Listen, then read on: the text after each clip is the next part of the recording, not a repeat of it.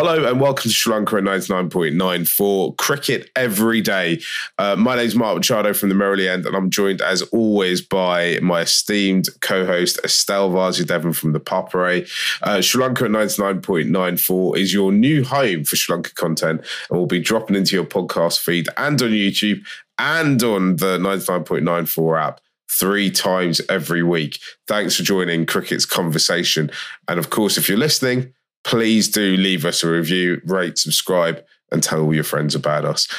Today, we are talking about Dilshan Madushanka, who burst onto the scene at the Asia Cup. He got some big wickets and did go for some runs as well. We'll talk about that as well. And this week, or a few days ago, he got picked up by the Durban Supergiants in the South Africa T20 Franchise League that starts early next year. So there's a lot going on with Dilshan, and we're hoping to kind of take a bit of a look into his backstory and get some ideas about, you know, where he's coming from and where he might head to in the future.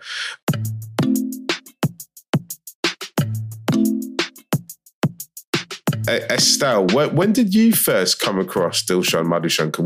When did you first hear that name being bandied about? I think the first time a lot of Sri Lankan cricket fans heard about him was during that build-up to the Under-19 World Cup. Of course, at that point, I think coaches knew there was something special about this guy because he'd also been picked for the emerging side and to South Africa, where the Under-19 World Cup was supposed to take place. And then once he got there, I believe he had a pretty good tournament, surprised a few with his pace. Particularly in those conditions, he was really effective. It wasn't a good tournament for Sri Lanka as far as I remember, but Madushanka definitely caught everybody's eye during that period. Yeah, I think Sri Lanka ended up battling out for kind of, I think, was it 6th or 7th place against Nigeria in the end? Yeah. They're the group that they struggled in against India, and a group with India, New Zealand and Japan. Obviously, they beat Japan quite convincingly, but they struggled against India and New Zealand. We're talking about 2019 now, so this is obviously just before the pandemic. And maybe the structures that were in place around Sri Lankan cricket weren't the best and weren't at optimum. Dilshan Madushanka, though, he's had quite an interesting trajectory into cricket because I believe he didn't play much leather ball cricket in his late teens and was mainly playing softball cricket till he got selected for the under-19s, right? Yeah. At the papare.com, one of my colleagues, Sharmigan Sridharan, did an article about him in 2019 where he detailed how he kind of caught the eye of national selectors and managed to get into the under-19 setup. So basically, Madushanka comes from a very rural area of Sri Lanka, Hundama, in Hambantota, which is off Hambantota as well. So quite a kind of very much in the outskirts of the township.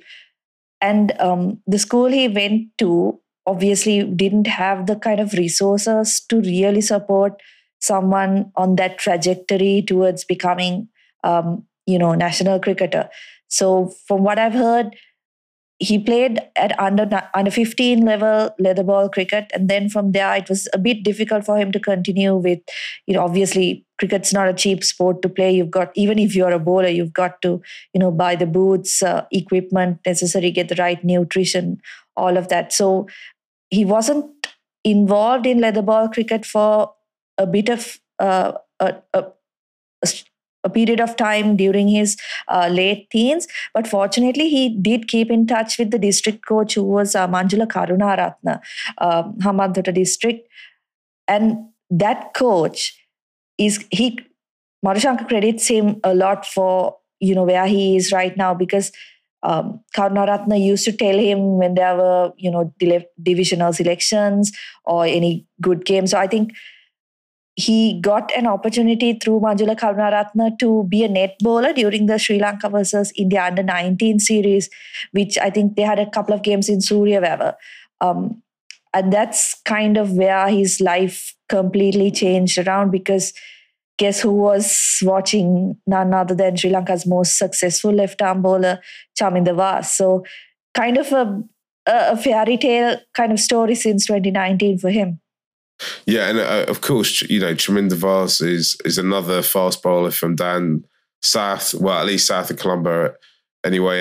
And there's a bit of a history of Sri Lanka having unorthodox bowlers from that part of the world, right? With obviously Malinga, and I think Nuran Kulasekara as well came from well, definitely not maybe as far south as Dilshan Madushanka comes from, but that neck of the woods, and given and creating a pathway almost for players who come from a slightly unorthodox background, because we talk a lot about Sri Lanka, about schoolboy cricket in Sri Lanka, and coming from a school that isn't a big Colombo school or isn't a big school in one of the more urban areas really puts you at a massive disadvantage, right? Because regardless of whatever financial background you come from, if you can get yourself to one of even the medium-sized schools in a more urban area, they will have equipment and they will be able to get you playing the sport and potentially reaching your full potential, right? Yeah, and that's what's interesting about Madhushankar's journey as well, because in the last 5 to 10 years, the scouting from the schools in Colombo, some of the bigger schools that invest heavily in cricket, has been really good and far-reaching. So you see a lot of these guys from the rural areas of Sri Lanka coming into Colombo and playing for those schools. But Madhushankar was not picked up in that manner. So as far as I know, the school he attended didn't have under 19 side.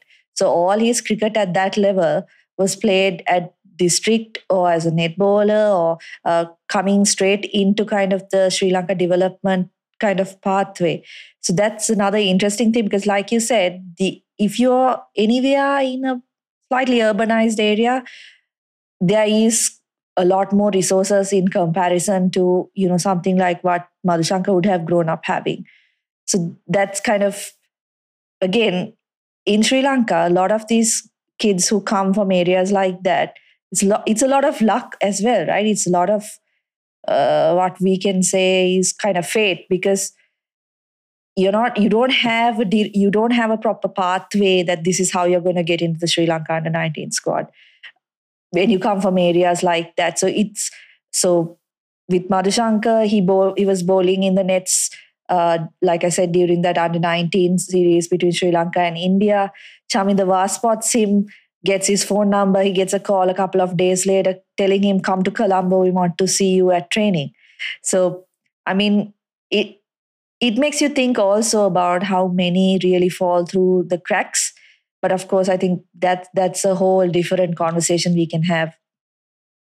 Yeah, and we will have that conversation. And the other topic we should bring up at some point is we need to talk about Richmond College as well, and what they've done, because they're probably, they're a school from down south, and I think that they've probably, there's a team photo that goes around online occasionally, and I think there's 5 players in it from maybe 2018, 2019 batch, maybe slightly before that, who've played international cricket, which is an incredible stat for any school in any part of the world. So I'm sure at some point we'll get round to that, and we'll talk about, why cricket, or how Sri Lanka cricket can do more to try and nurture talent in parts of the country that don't necessarily traditionally produce too many players. You're listening to Cricket's Conversation on 99.94. Whatever your team, we have a show for you on podcast, YouTube, and on the 99.94 app. We have India, England, South Africa, and the West Indies. Of course, you're listening to Sri Lanka as well, right here. If you want to find us, the best way to follow us is on social media at 9994DM, or by downloading the 99.94 app, or Google 99.94 on podcast. We speak cricket. And please, if you are listening, as I said before, and I've said in previous episodes, leave us a review. There's this rivalry going on with other pods. And I think actually, I'll be honest to start, I don't think anyone's left us a review yet, which is slightly embarrassing. But we all know what us Sri Lankans are like. We turn up to a party late, but we always make sure the party's about us when we get there. So Dilshan Madushanka makes a name for himself at the under-19s, and he's in the development squad, and then COVID hits, which means that, like a lot of Sri Lankan players, he wasn't able to play cricket for about 9 months during that lockdown. And then the kind of game eventually restarts in Sri Lanka with and domestically, the big moment is obviously the Lanka Premier League, a tournament I consider the world's premier T20 tournament. I will settle for maybe second best T20 tournament, but we don't need to get into that at the moment. And he's included in that, but that's not really his breakout moment, is it?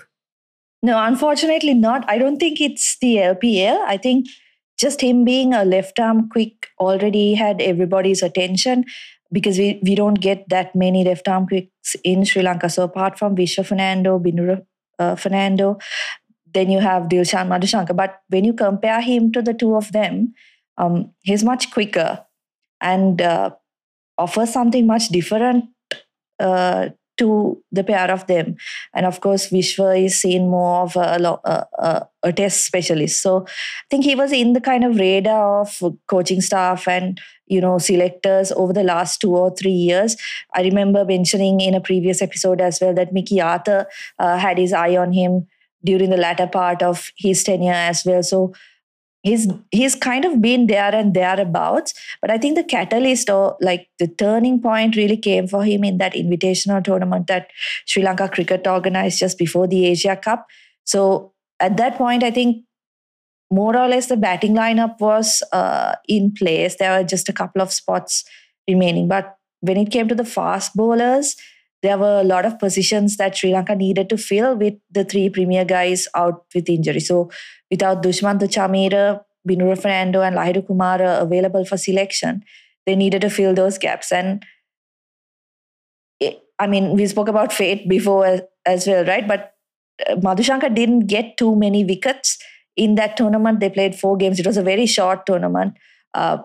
4 games, he got 3 wickets, but just the manner in which he bowled, the way he was able to get the ball to move at pace, I think he impressed everybody. There's a clip going around of Dhananjay De Silva, actually, who was in the same team as Madushanka, giving a kind of a look to another player in the team, pointing at Madushanka, kind of to say that, this guy's got something about him. He's difficult to play in these conditions. So that was kind of the opportunity that he needed, and he really grabbed it with both hands, I think. And then from there, of course, Asia Cup, and we all know what happened there. Just, fairy tale stuff once again. The type of wickets he got. If you look at it, six wickets I think he got in that tournament, including Zazai of Afghanistan, Virat Kohli, Deepak Hooda, Rishabh Pant. Got wickets in critical situations. He bowled in the death. He bowled with a new ball. So yeah, that tournament I think was kind of what sparked or what turned things in his favor. Can we talk about that Virat Kohli wicket and that India game, right? Because up till that moment, I'm thinking like, here's a young bowler. He's pretty raw. It felt to me he was filling a spot, holding down 4 overs while some of our better bowlers were in recovery, in rehabilitation for injuries. And I was like, he's good, but he looks a bit raw and he's got some work to do. And then he gets that Virat Kohli wicket. And, I don't want to say more, that I'm a very egalitarian person, I believe all wickets are equal, right? But actually, when the minute that ball clips that wicket and the stumps fall over, you're like, wow. Firstly, what a ball. Secondly, that was Virat Kohli. Like, if you're going to play for Sri Lanka, I just require one. I almost don't care how talented you are. I think you need to be fearless, and to bowl like that to Virat in your 3rd game of international cricket just shows what kind of stuff this kid is made out of, right? And that's the moment where I'm like, all right, maybe we've got something on our hands here. And I get it, right? I understand where that comes from, because there is you can do as well as you'd want in invitational T20 quadrangle tournaments that SLC put together. But actually to step up and do it on an international stage against the biggest team in the world, against their best player, possibly of all time, definitely in that format. Okay, all right, maybe people are saying he's out of form or whatever, but still, what a moment for the young chap, right? When you consider he spent most of his late teens having to avoid playing hardball cricket because he couldn't afford to do it. His family couldn't afford to support him. He had to, his father didn't want him playing cricket because he thought he had to focus on his academics. And then in only a few short years' time, as I said, his third ever game to get that wicket, just incredible, isn't it? It was absolutely incredible. Yeah, I think, and I saw a program that, of course, the Sri Lankan cricketers are very busy with lots of kind of invitations to TV shows and stuff like that. So one of them, him talking about Pathum Nissanka actually before the game, asking him what he would have done, what he would do if he took Virat Kohli's wicket. So that question itself tells me, right, that that's how much they value Kohli's wicket. And like you said, you can talk about form or, where Kohli is in his career, but to any youngster, you dream, even if you aren't playing, you dream, that's your dream, right? You shatter the stumps of one of the greatest to play the game. And he was able to live that dream. And he had answered Nissanka saying, I wouldn't know what to do. I just run around the grounds. And that's exactly what he did. So, it's amazing, like you mentioned about his dad not wanting him to play cricket, because I think when you come from a background like that where you don't have sometimes even the bare necessities, you have, as parents, you have to be realistic as well, right? Not everybody goes on to make a career out of cricket. So, just wanting his kid to focus on his studies or, go in that path is reasonable. But you think of how many Sri Lankan players Sri Lanka has probably lost in that manner. And we're fortunate enough that didn't happen to Dilshan Madushanka, because like you said, he looked really raw. He looked maybe like he was maybe a year or two away from, being ready for international cricket. But the way he bowled in that India game, which I think before the game, I was talking to a couple of colleagues about it as well, about, this could be a make or break game for him, because the Indian batting lineup, the power it packed, you're coming up against the likes of Rohit Sharma, Virat Kohli, KL Rahul. So that they could really destroy a young bowler like Madushanka. But to see how he came up against that challenge, and I think that was what was most impressive, like you said, about being fearless, about that attitude that he brought into the game. He didn't at any point. We know that he obviously thought Kohli's wicket was a big one, but you couldn't see that when he was bowling to him, when he was running up to bowl, he looked like he was bowling to any other batsman around the world. So that's that attitude that you love to see from a young player. Yeah, unbelievable. Can we talk about the final though, right? Because Sri Lanka, the finals, it's the kind of opposite story, right? So now going into the final, people are expecting quite big things from him.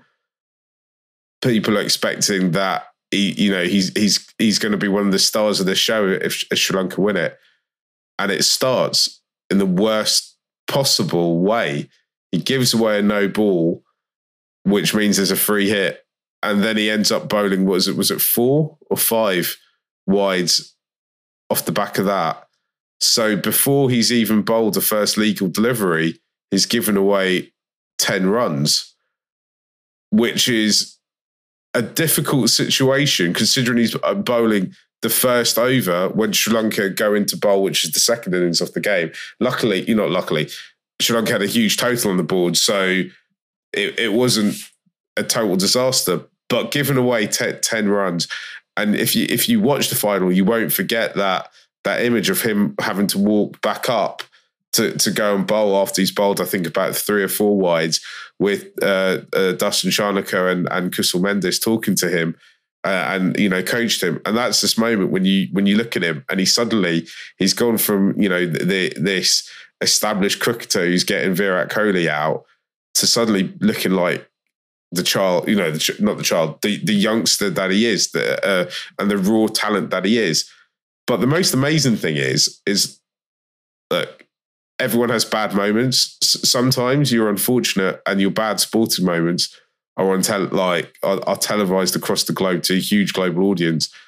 I mean, I'll be honest, Estelle. I'd be lucky to get 6 balls down a track that were all legal, and if it does happen, I'm relying on an umpire being very lenient with me, right? So just being able to bowl 6 balls at the pace that they do is unbelievable. The fact that he was able to come back, bowl 5 balls legally after that, and then actually, the rest of his spell, he only ended up bowling 3 overs in that game, but the rest of his spell went for very few runs. If you take away those 10 runs off that first ball, the rest of the 2.5 after that, I think actually only went for 14 runs. That's actually an incredible comeback, isn't it? Yeah, and that again comes back to the attitude and kind of the mentality he brings to the game, isn't it? So we did see it throughout the tournament, even when, the more experienced bowlers like Asitha Fernando. I know Asitha has played as many T20 games as Madushanka, but Fernando has been around the Sri Lankan setup for a long time, has played Test cricket, has kind of been in these kind of situations before. But Madushanka, he's just basically a baby in international cricket. To kind of have that level-headedness and that maturity to come back and bowl in the way he did during the rest of his spell really, it gives you hope, right? And I know hope is what kills you in the end, but it gives you hope about what type of bowler he's going to be for Sri Lanka in the future.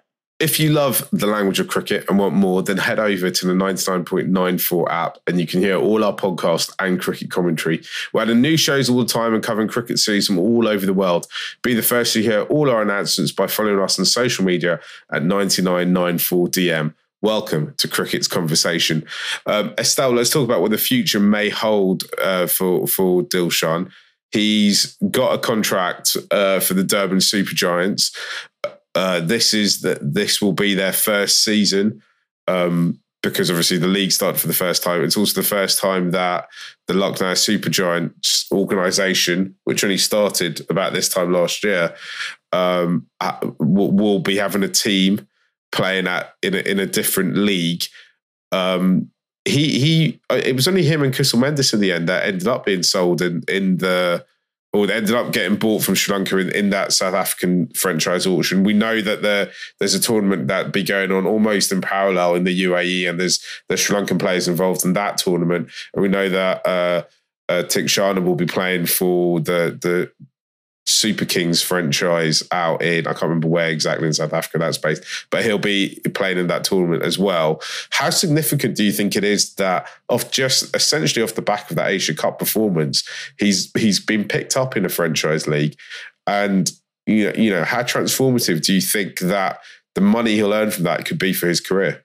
Yeah, I think it's massive for him and massively deserved, because like we spoke about, these franchises have the power to change people's lives, not only his life, but his entire family's life, right? He comes from a very, very poor background.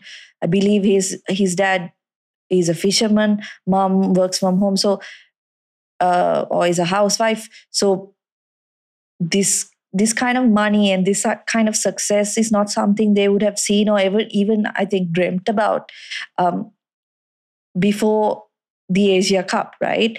Because it's so far away a dream that you don't even think about it. So this is going to be massive for him in that sense.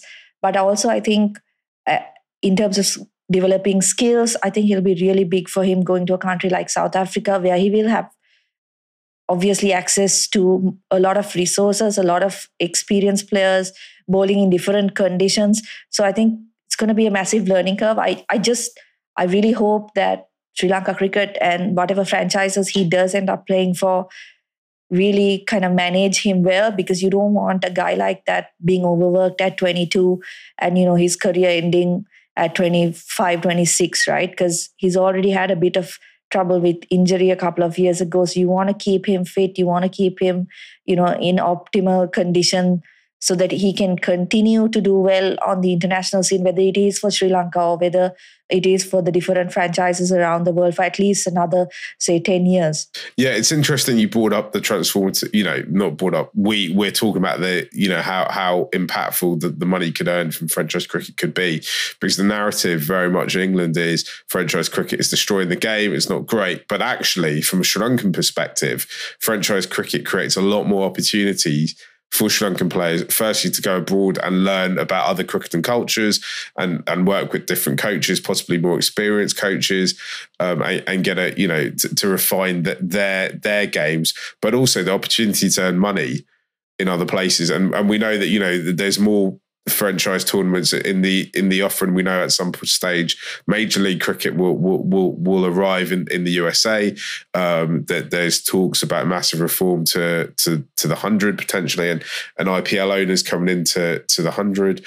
And actually, as a Sri Lanka fan, I think it's something that we should be excited about, because not only will we see our best players playing all around the world, but I think that the potential finances that come back to the game in Sri Lanka and back onto the island, it could be massively transformative and could be very exciting for the future of the game in Sri Lanka. And of course, I imagine at some point a load of the best players in the world will end up trying to want to play in the Lanka Premier League as well. Let's leave it there. Thanks for listening to Sri Lanka 99.94 Cricket Every Day. Please rate, review and subscribe. Download the 99.4 app and follow us personally. You can follow me at Mark Machado and Estelle at Estelle_Vasu Day 1 on Twitter. We'll put links for everything we do there on this podcast and beyond. Also follow our network at 99.94 on social media. Follow for podcast and commentary from the bat and ball world. Thanks for joining Cricket Conversation on 99.9 We Speak Cricket.